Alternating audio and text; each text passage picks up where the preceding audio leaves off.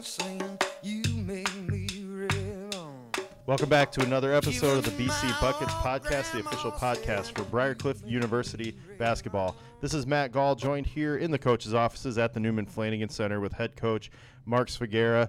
And Mark, this is our Thanksgiving episode, one of the best episodes of the year because we get to talk about something that we I guess I was going to say we never have a chance to talk about, but I think it's all we talk about, and that's our Thanksgiving food options. And we'll probably get to that a little bit later, but just real quick right at the top, just let me know let our listeners know kind of what's on the menu. Give us a preview. Well, I'm going to repeat what I've said before, and I probably said this last year. I think Thanksgiving's the most overrated food day of the year. There's just not a whole lot I get excited about, and you're talking mashed potatoes and gravy. It's fine. Stuffing, I'm not into that. Turkey's good. I like cranberries. I like pumpkin pie, but it's just not – it would never be my first choice if I were to plan out a big meal. I don't think anything on the traditional Thanksgiving menu would be on my menu. Yeah, and I actually did remember that, but I just figured I need to get you on record again this year since that probably goes against popular opinion, but you're certainly entitled to that too. So I guess to get started, why don't we talk about – last week's games. We talked on the previous episodes about kind of getting off to a hot start and how once you get into conference play, you never know what you're going to get any given night. And last week, the team faced a little bit of adversity going 0-2 to Mount Marty and Dorton. So let's start with the game against Mount Marty last Wednesday night. And this is a team that you had said, has a little bit different look than what we've seen out of Mount Marty or even from other teams in the conference. A lot of GPAC teams rely kind of on a motion offense, a lot of times similar to the things we do. And it seemed like their game plan was to really come out and rely on one-on-one matchups to get in the lane and have outlets available if they needed to dish, but just rely on a lot of quickness and athleticism, and that really seemed to serve them well. What did anything catch you off guard about this team, or was it just it was their night and they were quick and they just got by us? Yeah, no, I don't think anything really caught us off guard. We knew they were good. Watching it on film and having a pretty good idea of what they were going to try to do. And we knew going in, you mentioned they had some really quick athletic guards. And when you're at a quickness disadvantage, you can survive that if you're really good fundamentally, if your closeouts are good, if your on-ball defense is good. We weren't. I thought we started the game pretty well. We got a ton of stops in the first 5-6 minutes and had an early lead. And then they kind of got going, and I think you see this a lot in basketball. When good players get a couple easy looks, which we gave up early in that game, the harder looks get a little bit easier for them. And you look at their point guard, Chris King, who I think is a great player. I thought he got a couple easy ones early, and then in the second half he's hitting step-back threes. And, we're watching film of it, and it's like, that's good defense. It's just better offense. And so – it was a frustrating game to score 96 points and get beat, and I thought we did some really good things offensively for the most part, but we couldn't string together enough stops to get it done, and so you have to, like anytime you lose, I think you have to give credit to Mount Marty because they came in here with a great game plan, and I thought they did some really good things and at times did frustrate us offensively. But, we need to be better, and, the next time we play them, we're going to have a better plan or, an alternative plan to what we did this time because it just wasn't good enough. Yeah, like you said, you'd get it down to 5 or 6, and then it seemed like they would just hit one of those one of those step-back threes with a hand in their face, kind of leaning away, and it would just drop time after time. I think they shot 62%. Yeah, they shot an unbelievable percentage, and and from 3 too. And you look at I'll look at our offense in that game. We shot 15 for 31 from 3, and I don't know. You'd have to go back a long time, I think, to see where we lost a game shooting the ball like that. And so, and I think you said it. We cut it to 5. We had been down 16. We cut it to 5, and had the ball. And I thought, man, this is the possession. We hit a big shot or we get fouled and score a couple points, and we're right back in this thing. The crowd's going to get all jacked up, and we ended up turning it over on that possession, and those are devastating possessions. But, I think the bigger issue is let's not build ourselves that 16-point hole to have to come back from. So let's talk about then the game on Saturday up at Dordt. Like we talked about, that's always a tough place to play, and this week was no exception. We had things pretty tight at halftime. I think it was 1 or 2 point game at halftime, and then in the second half, things just got away from us. That final score of that game was 82-63. A tall, big, tough defensive team.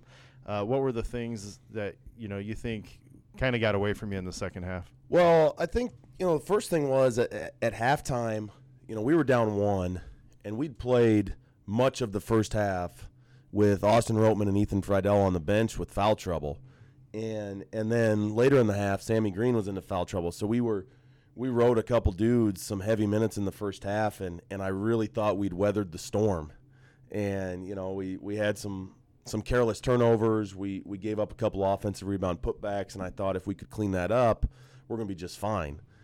And tell you what, they came out second half, and we got a couple good looks early. We missed a free throw here or there and missed a couple shots, but Dordt really came at us on their offensive end. And they really tried to pound the ball inside. They're, just overall strength. They have a big size advantage on us, and that's something they tried to exploit. And at the end of the day, and maybe it's just how my brain works, but we weren't great by any stretch defensively on Saturday, but they did shoot 43%.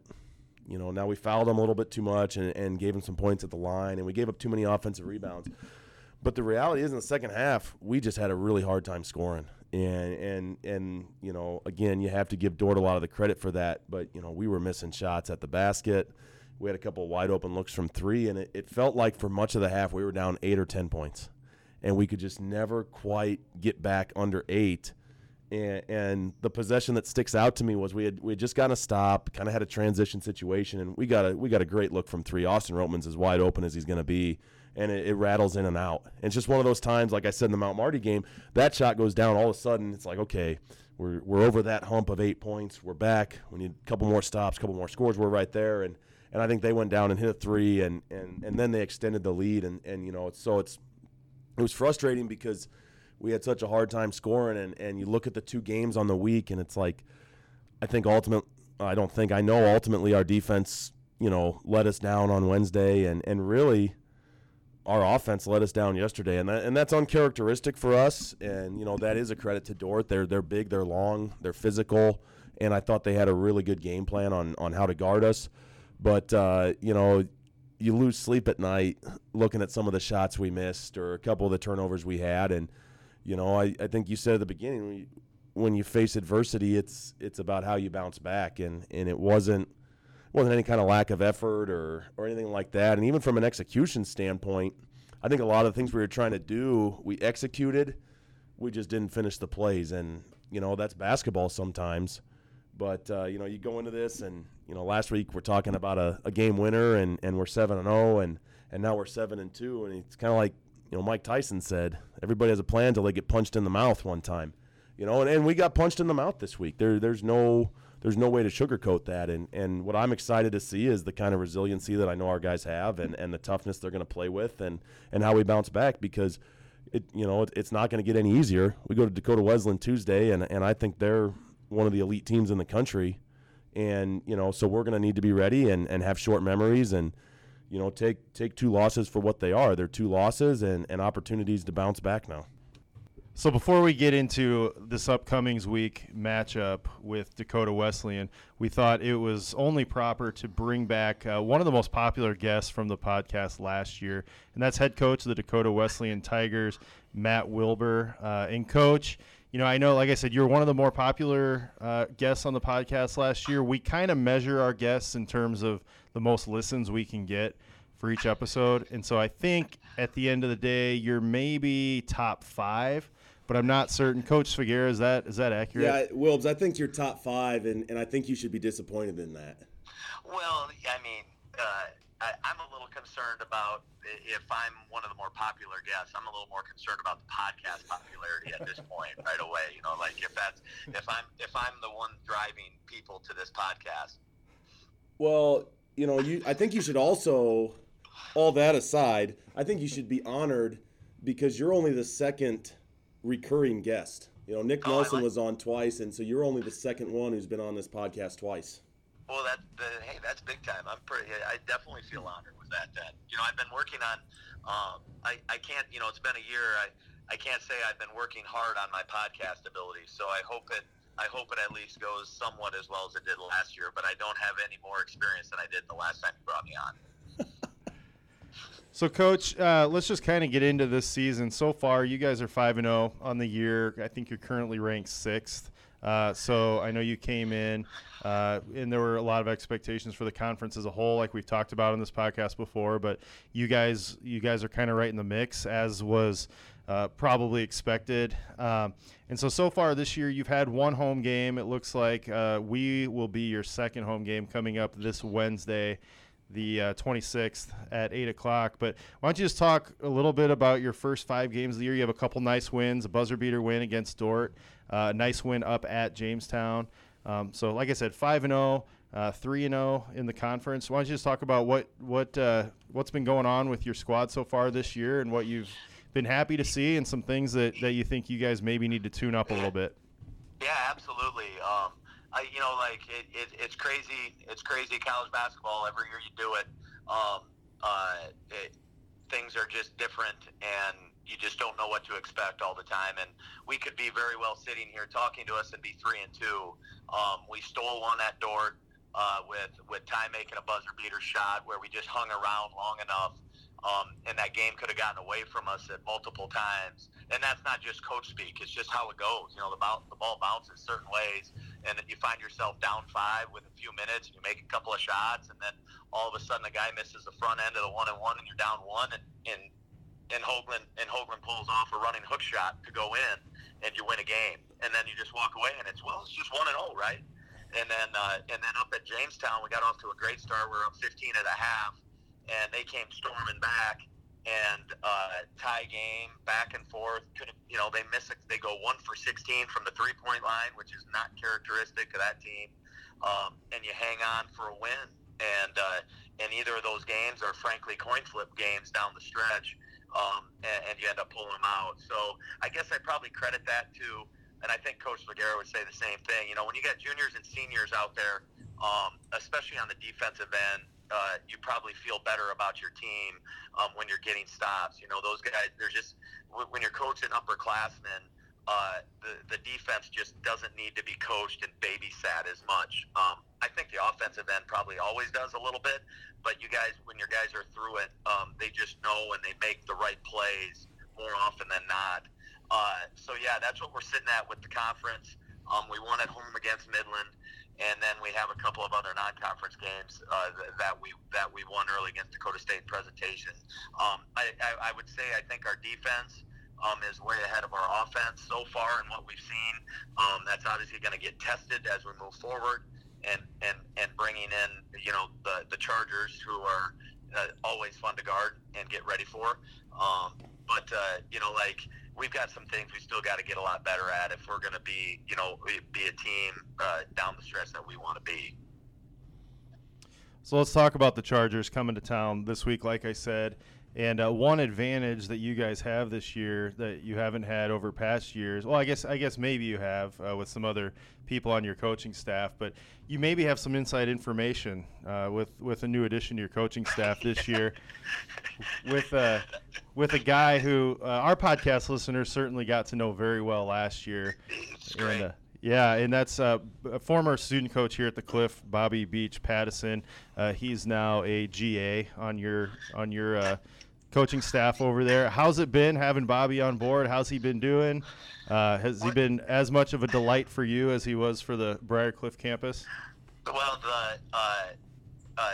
the first part of this is like Dakota Wesleyan and Briarcliff. This is, it's been an interesting. It seems like we're trading guys all the time around here. It feels like, Shipley was down there, and it just feels like we're a little bit too close all the time. And so we brought Bobby on from a low recommendation from his head coach. I had to go against what his head coach. I'm just kidding there. I'm not going to even go down that. Mark was big time in talking about him and getting him up here. And he's been great. I'll tell you what, he's been great. I mean, he works his tail off. He wants to be in coaching, and when you have guys on your staff that want that, you're just gonna get another level of effort from him, and that's what he wants to do. I will say, I think he's still a little shell shocked from working for Coach. I'm guessing the sarcasm ran pretty thick in the offices behind the scenes. He tiptoes around me still a little bit more. I'm trying to get him to loosen up.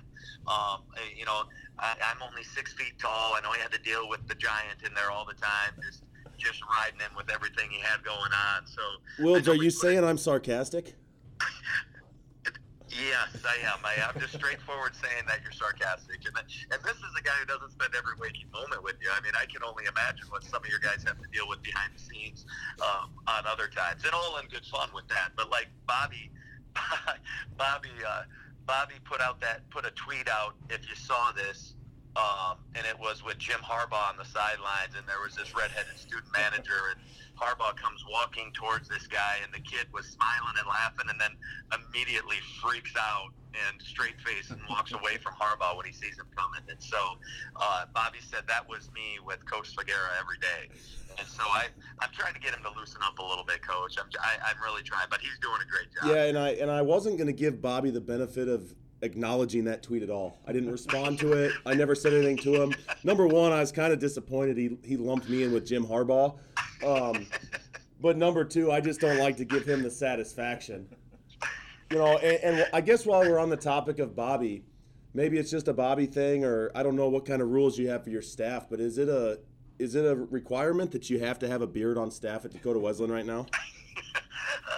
I don't know if I don't think Bobby's even capable of doing something like that. I know, like Coach Brandel is, the red beard around here. He's rocking that at all times.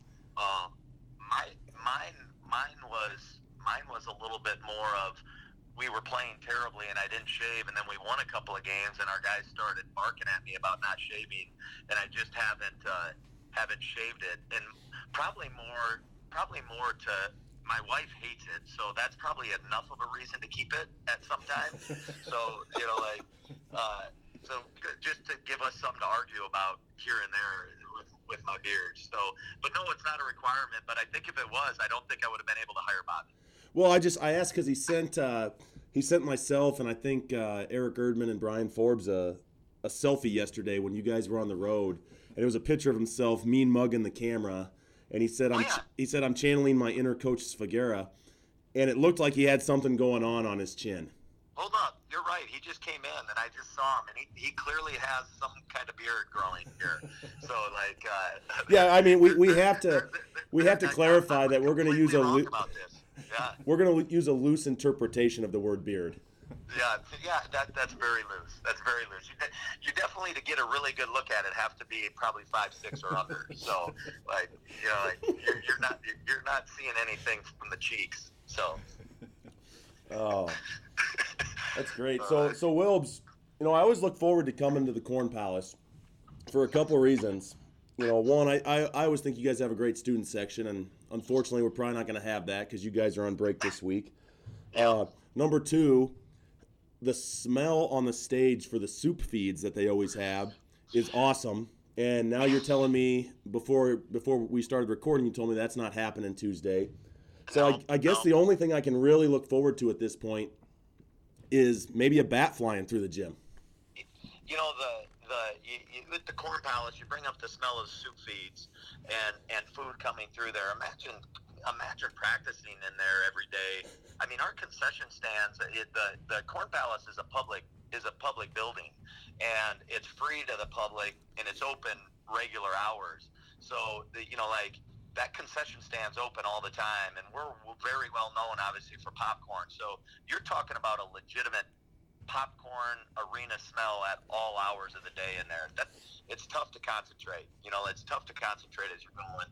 And then obviously, behind the scenes, there's just food everywhere all the time in that place for whatever reason. And yep, every once in a while the bat, which I'm a huge fan of bats. I mean, I can't get enough of them. My house, wherever. I just have way too many experiences with him. I need Shipley around more often, obviously, because he's like the bat whisperer, I guess, and how he handled the last incident in the Corn Palace was really impressive. I mean, that probably got watched more on replay than any of your offensive sets will. There's no doubt about it. And let me ask you this, because I know the answer for myself, but in your career of college basketball, dating all the way back to a player, has a crazier thing happened in a game that wasn't related to the game that you've been a part of? Well, no way. The bat, the bat crawling up, like people were freaking out. I heard people screaming before Shipley illegally killed the bat. It's illegal to kill bats, if we didn't know this. Yeah, it's a pretty hefty fine, if I'm not mistaken. He got away with something there because it was on camera and everything. People could see it. But the thing crawled up and touched my shoe, and I about lost it. Because I heard people, you could hear the gentle roar getting louder as it was getting closer to me, but I didn't see it. And then I looked down, and it's right there. I about lost it. About went over the side of the scorer's table, and then it was flying around. I was hiding under chairs, and Shipley just dots this thing with a whiteboard. Like, give me a break, So no, and this is coming from a guy who played in games where jackrabbits are getting thrown over your head, right? When I was playing at Augustana and SCSU would come into town, our student section would sneak dead jackrabbits, frozen jackrabbits, and chuck them out onto the court at any given time. So, yeah, the bat was a fun incident. Yeah, it was something else, and I have a little bit different recollection of it because I saw it swooping, I think, before you did, and I kind of stood there in amazement, and then I saw it land, and you and I made eye contact, and it was just like, what the hell is going on here? And then it started flying again, and it swooped at me, and that was the first time I moved. I ducked out of the way as fast as I can, and by the time I turned around, Shipley had it on the floor already. Yeah. And in classic Jake Shipley form, didn't even break a smile. Just straight up, just got up, just very nonchalantly went over there and just nabbed it, killed it, dead. And the ovation from the Corn Palace, which was actually led by Ty Hoagland. I mean, he was getting that place jacked up after Shipley killed the bat. I mean, that was, if I'm not mistaken, Kramer had a tip dunk that was pretty nasty in the second half of that game, but the loudest that place was all night was Ty Hoagland getting the crowd jacked up because the bat was dead. Yeah. Nobody wants to deal with those bats in any kind of enclosure when there's people running around. I mean, I've had them in my house a few times. I don't know if everybody deals with this. I don't know if this is just part of being a homeowner that bats are going to be flying around, but I've got 3 to 4 incidents. Too recent here in Mitchell. Like, I just don't understand it, and I can't deal with it. You wake up in the middle of the night, and the bat's flying around your head, and you're already delirious. And so, as quickly as Shipley disposed of it, I was a little embarrassed of how long it's taken me to get rid of bats in my house because, like I said, I think he's the bat whisperer at this point. Oh. So, Coach, getting back to the upcoming week, one thing that's kind of unique with us having opposing coaches on the show here is that it gives us a chance to kind of get inside your head a little bit as you start to plan for Briar Cliff and scout us. And we're, obviously this is a rivalry that has been pretty intense the last several years, and it's been a lot of fun. What have you noticed about this year's edition of the Briar Cliff Chargers, and what are the types of things, at a high level? I know you obviously don't want to get too deep into your game plan here, but at a high level, what are some of the things you've noticed, and what are some of the things that you think you're going to need to plan for? Well, as always, like Jackson's been there for a few years, but he's playing at an amazing level. He's playing at a Player of the Year caliber just on offense, and is more dynamic this year. It looks like all over the court as opposed to being a complete specialist, right? He's probably the best shooter in the conference anyway. But adding, what he's doing after the dribble, what he's doing around the rim, and with having to absorb that load after Jay and Eric have left, and having to take over the reins of that, and Briarcliff still and those guys still scoring at the same level that they've always scored. That's really impressive. But that's also a credit. That's not just because I'm on your podcast, but that stuff we say behind closed doors and say to people around it. Just the system that they run and that the Chargers are running is so hard to guard. Guys are always ready to play, and guys are always ready to play offense. It's ridiculous to see how well the underclassmen always play for Briarcliff, because it's not easy just to step in and play college basketball and to be effective. And so, like when you're talking about getting prepared for them, you've got to be prepared to guard a system, and then be prepared to guard it faster than you could simulate it at any given day when you're trying to get ready in a scout. You can walk through it and run through it with your guys, and you can prepare as long as you want, but I know how much work they put into it behind the scenes and how much time is dedicated in practice to it. So it's just so hard to prepare for. But Ethan Friedel has also is playing at a higher level. His shooting percentages are higher than they've ever been. Assist to turnover ratio. He's just had a really good year for them as well. And then they're just you go through the as a coach, you go through the team box scores. You go through them as closely as you can. It's just ridiculous what the numbers are as far as shooting percentages, especially behind the 3-point line, and especially for how many of them are getting shot. They just had it's a really talented shooting group. So, without getting into just straight up keys and what we've got to get done, it's probably pretty easy to decipher and to dissect where we're going to need to be good at if we're going to have a chance to win. And obviously, Coach, I agree with you. Jackson's had an unbelievable start to the year for us, and obviously we're really proud of how he's changed his game and added to his game and taken on a bigger role this year as a senior than he has before. And, I think this game is going to feature two of the elite players in the league in Jackson Lamb and Ty Hoagland. And Ty's a guy who's probably he's definitely had a different route than Jackson had. He's kind of been a guy for you, one of your main guys since he got there, but Ty's one of my favorite players in the league as I look out at other teams. And I say that because he's a dude, but he's also a great kid. You want to talk about Ty and what he's meant to your program and all that? Yeah, I mean, anybody that watches, you see Ty's performance on the court, and he's obviously tremendously skilled, and his numbers have backed it up. He was fortunate walking into our program. We still had a senior point guard that year was Tate Martin, his freshman year. And Tate was the runner-up player of the year that year. He's a first-team All-American. He's the all-time leading assist guy. And Jason Spicer was a junior. And Jason Spicer's senior year, he was the runner-up player of the year and led us in assists. So Ty, his first couple of years had first-team All-Americans to play with, right? So he had an easier route where he wasn't getting all of the attention, even though he was really talented and scored a ton. So getting going right away was easier for Ty, just with some of the guys he played with.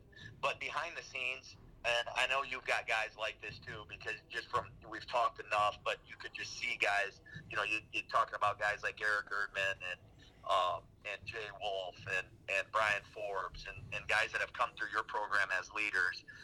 That's what Ty is for us. Every workout, you get the same Ty Hoagland, man. You see the energy and passion Ty has playing the game and what he does on the court. He's got the exact same energy in a summer lift, and that's rare. That's not normal. And that's stuff that as a coach, you're just blessed and thankful to have, because that is going to rub off all across your program and with your guys. You hope your younger guys are watching with a very close eye of this is how this needs to be done, because that's what he's been in every day that we have it going on. He just doesn't have an off day, and because of that, he's on all the time, and he just hasn't had many off nights for us, and I think that's because of how he goes about every day.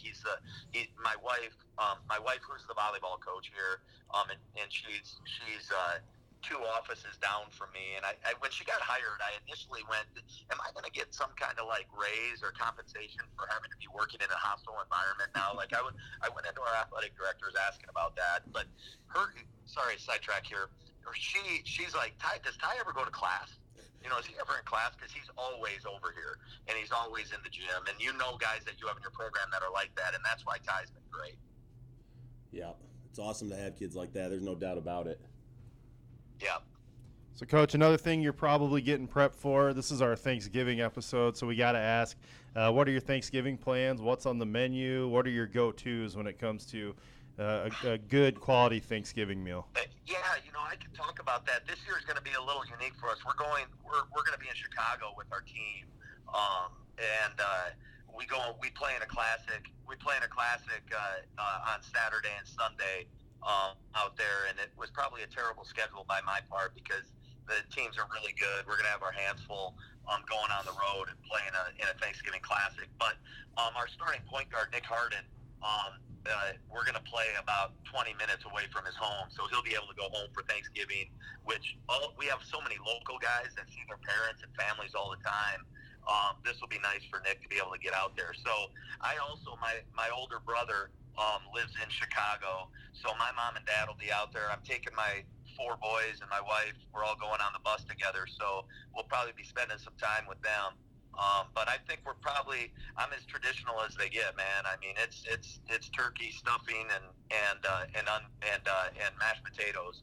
No onions. I got no time for onions. I'm a complete child when it comes to that. There's nothing wrong with that. Well, I'm not gonna lie to you. I think a great restaurant idea may be, hey, just the name of it is no onions. And if you want to add an expletive in there in between the no and the onions, just what people know what they're going to get when they come to the restaurant. Like everything an onion hater has ever wanted to eat, we got it without onions. I think that would be a brilliant marketing idea. Potato salad, yep, no onions. All right. You want an Arby's beef and cheddar? You're not going to be surprised when the bun comes loaded with onions on top. There's no onions in our buns. Okay, so like this is just stuff I don't know. I don't know. If you don't like onions, maybe you'd agree with that, maybe not. No, I think you're onto something because I'm also an onion hater. So I think you're onto something. And that's crazy to me for being kind of a food snob that you are, that you would be an onion hater. Like I would think maybe that would be right up your alley. Well, it's not that I won't eat onions. I'd prefer not to have them. Yeah. And I don't know if food snob's the right word for me. I think. Okay, I was probably being a little critical. I thought we were in a safe space on the podcast. Yeah, we're in the trust tree here. But no, it's kind of like your no onions thing, Wilbs. You know what you like, and you find something good, you stick with it. That's kind of how I am with food. And if that makes me a snob, then I'm a snob, and I'm good with that. I'm good. Yeah, I'm glad.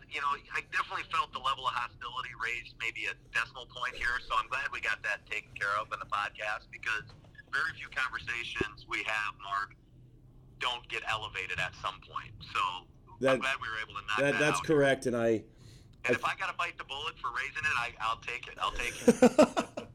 I think, yeah, it's funny because I think we have some similar characteristics personality-wise. And it's not all that hard to get either one of us fired up, especially if the other one is trying to invoke that. There's no doubt about that. Coach, one thing I want to ask you about, because I know you're a pretty competitive guy just from watching you on the sideline and then from talking to Coach Figuera too. And last year at the national tournament, I know Coach Figuera took his guys bowling. I know when they were down in Arizona last winter, they did some Topgolf and some other things. So what are some of your go-to non-basketball related competitive events that you use to kind of separate the men from the boys in your program? Bowling's a top one for us too.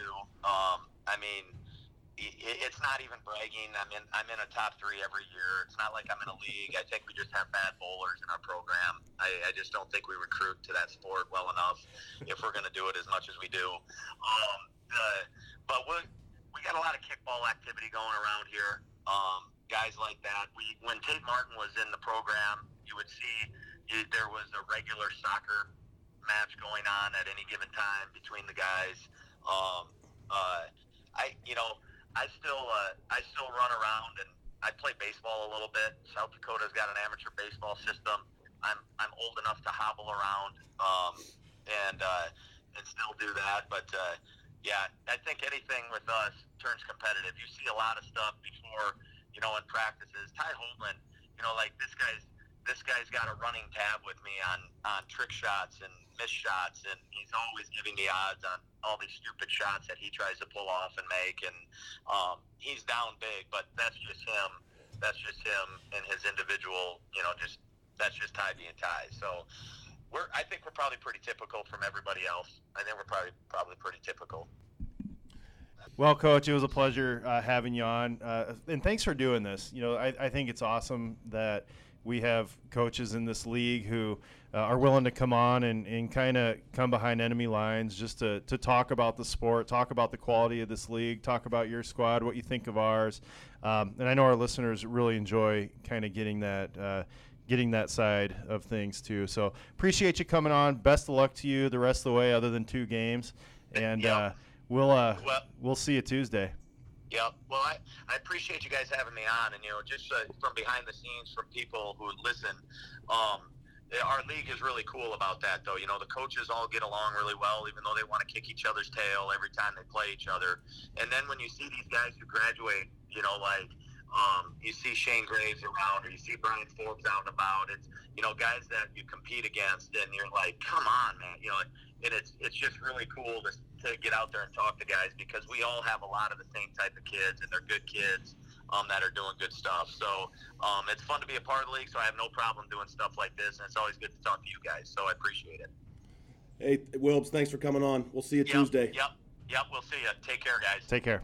All right, Coach. Well, now that Coach Wilbur's off the line and we can talk a little bit more candidly about how things are going to go, we can get rid of the political correctness and the camaraderie that we just talked about. But what do you expect? I mean, that's kind of a dumb question, because we know Dakota Wesleyan's going to be good. We know typically they're a very powerful offensive team. Coach Wilbur just said, there's some things they're still working on there, but he said they've really tightened up on the defensive end this year. So, does that make sense with what you've seen on film? Yeah, absolutely. You look at their defensive stats and some of the things that we look at as a staff that, are really important. We're big on points per possession, and they're at an elite level right now from that standpoint. And, going up to Jamestown, which is a hard place to play and a good offensive team, and they held them to 65 points and 1 for 16 from 3. They do a really, really good job of guarding on the perimeter, and they do a really good job of contesting at the basket without fouling.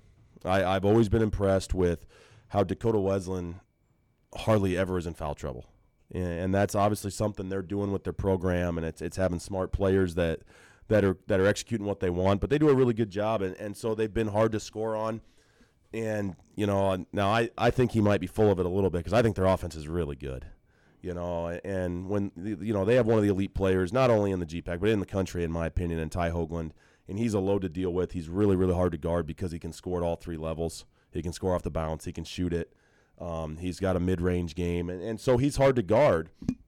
But they also have some really good shooters around him. Nick Harden's, the second-year point guard for him.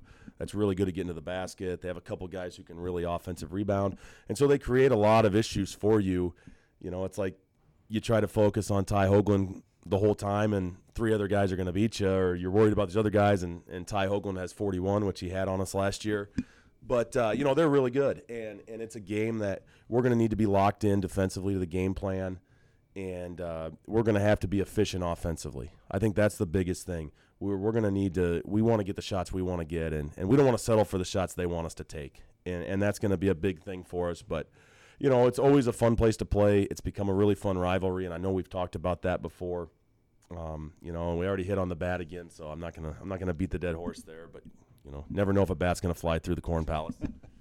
But it's a fun game to play, and it's always a big atmosphere up there, and so we're looking forward to that. And like I said a little bit ago, there's an opportunity now to bounce back, and I think we're going to learn a lot about ourselves here over the next we don't play for another week after this, but over the next week or so, we're going to learn a lot about ourselves and the kind of resolve and resiliency we have, and there's no doubt in my mind that it's going to be high.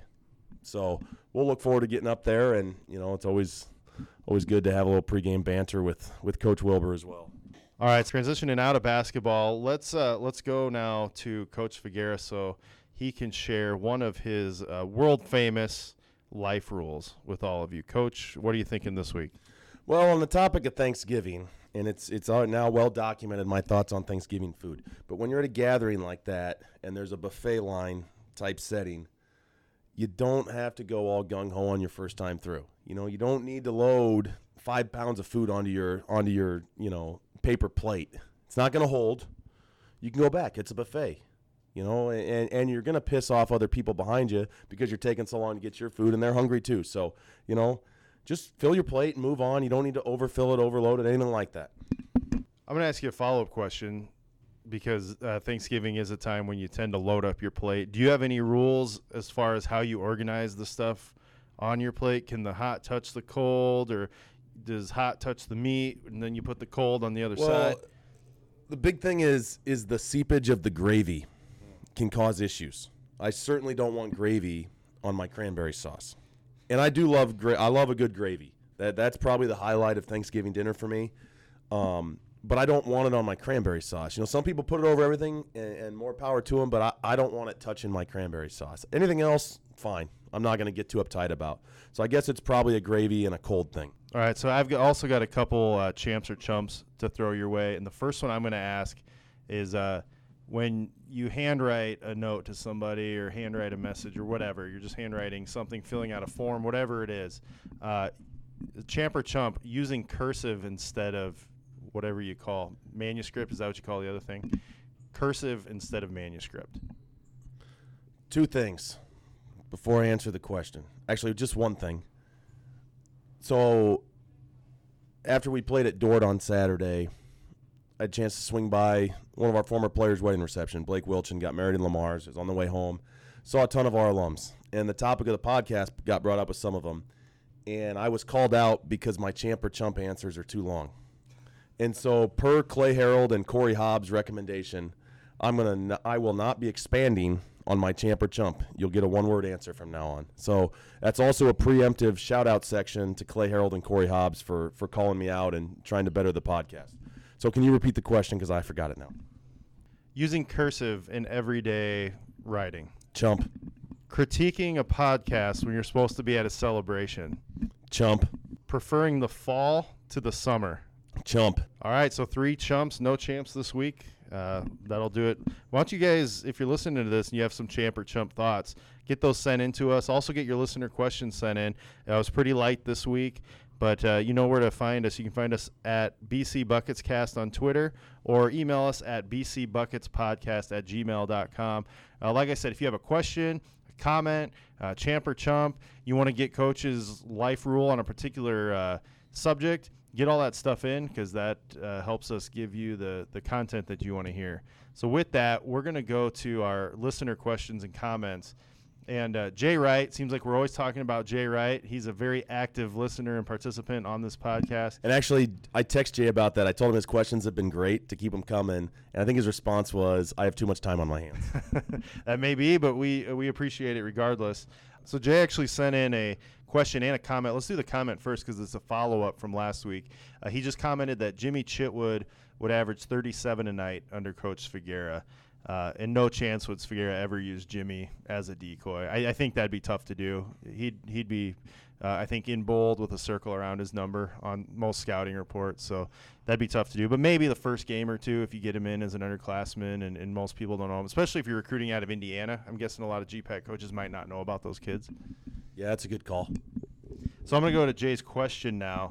And this just another great Hall of Fame type question from Jay Wright. He says, let's hear it. What would be your NBA Jam duo of Briarcliff alums? And before you answer, Coach, he says he's taking Galvez and Trimmingham because he needs a shooter and a dunker. #boom shakalaka. So what are you thinking? Well, number one, we're talking about one of the all-time great video games in NBA Jam. And for those of you that don't know, it was 2-on-2 basketball, and there was a a high premium put on dunks and three-point shots. Fun game. NBA teams were on it, and there was just 2 players for each team. And then on the later edition, tournament edition, they had a third option. So you could swap out one of your 2 starters for a third option. But we're talking original NBA Jam, just the duos. And I thought about this question because I saw Jay tweet that out, and it actually stemmed from there was a podcast out early last week that was kind of analyzing NBA Jam. And Double Dribble was actually talked about. I don't know if you remember that, Matt, but that was an early video game basketball, and they basically said that was the first analytics in basketball because Double Dribble was just corner threes and dunks. But anyway, to get to the question, I'm actually going to defer to Coach Schultz on this, and I asked him what he thought about this. And he said, in his opinion, and I'm going to agree with him, you have to start with Frazier and Galvez. They're the 2 best players that have played here. And Frazier can dunk just fine, he said. So I'm going with Rolando Frazier and Mario Galvez. Fair enough. Anybody? So if you had to put a team from the last 20 years against those guys, Briarcliff guys, based on your knowledge since you've been here and any knowledge you have of Briarcliff before that, what would be the best 2-man combo to put up against those guys? Who would keep it closest? Let's put it that way. Well, they're not like we've been putting out a whole lot of high-flying dunkers the last, certainly, decade. But if you're going to go on Jay's recommendation of needing a dunker and a shooter, I think you're going to want Matt Berg on there. He would be a good NBA Jam player. And then, take your choice of some of the really good guards we have. I'm going to throw Erdman on there. I think he'd be a good NBA Jam player. So I'm going to go Eric Erdman and Matt Berg. All right, so great question, Jay. And again, if you're out there and you've got something you want to ask or a comment or just something you want Coach Figueres' take on, please get those questions in.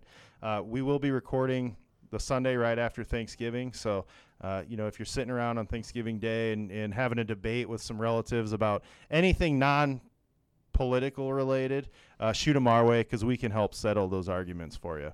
So we're going to go ahead and wrap things up. If you can get up to the Corn Palace on Tuesday night, make sure you do. Women will play at 6. Men will play up at 8 up in Mitchell, South Dakota. Should be a great game. Probably be a quiet gym like we talked about with their students being on break, but always a unique, fun atmosphere to watch a basketball game, so try to get up there. Otherwise, we will catch you next week. Thanks for listening.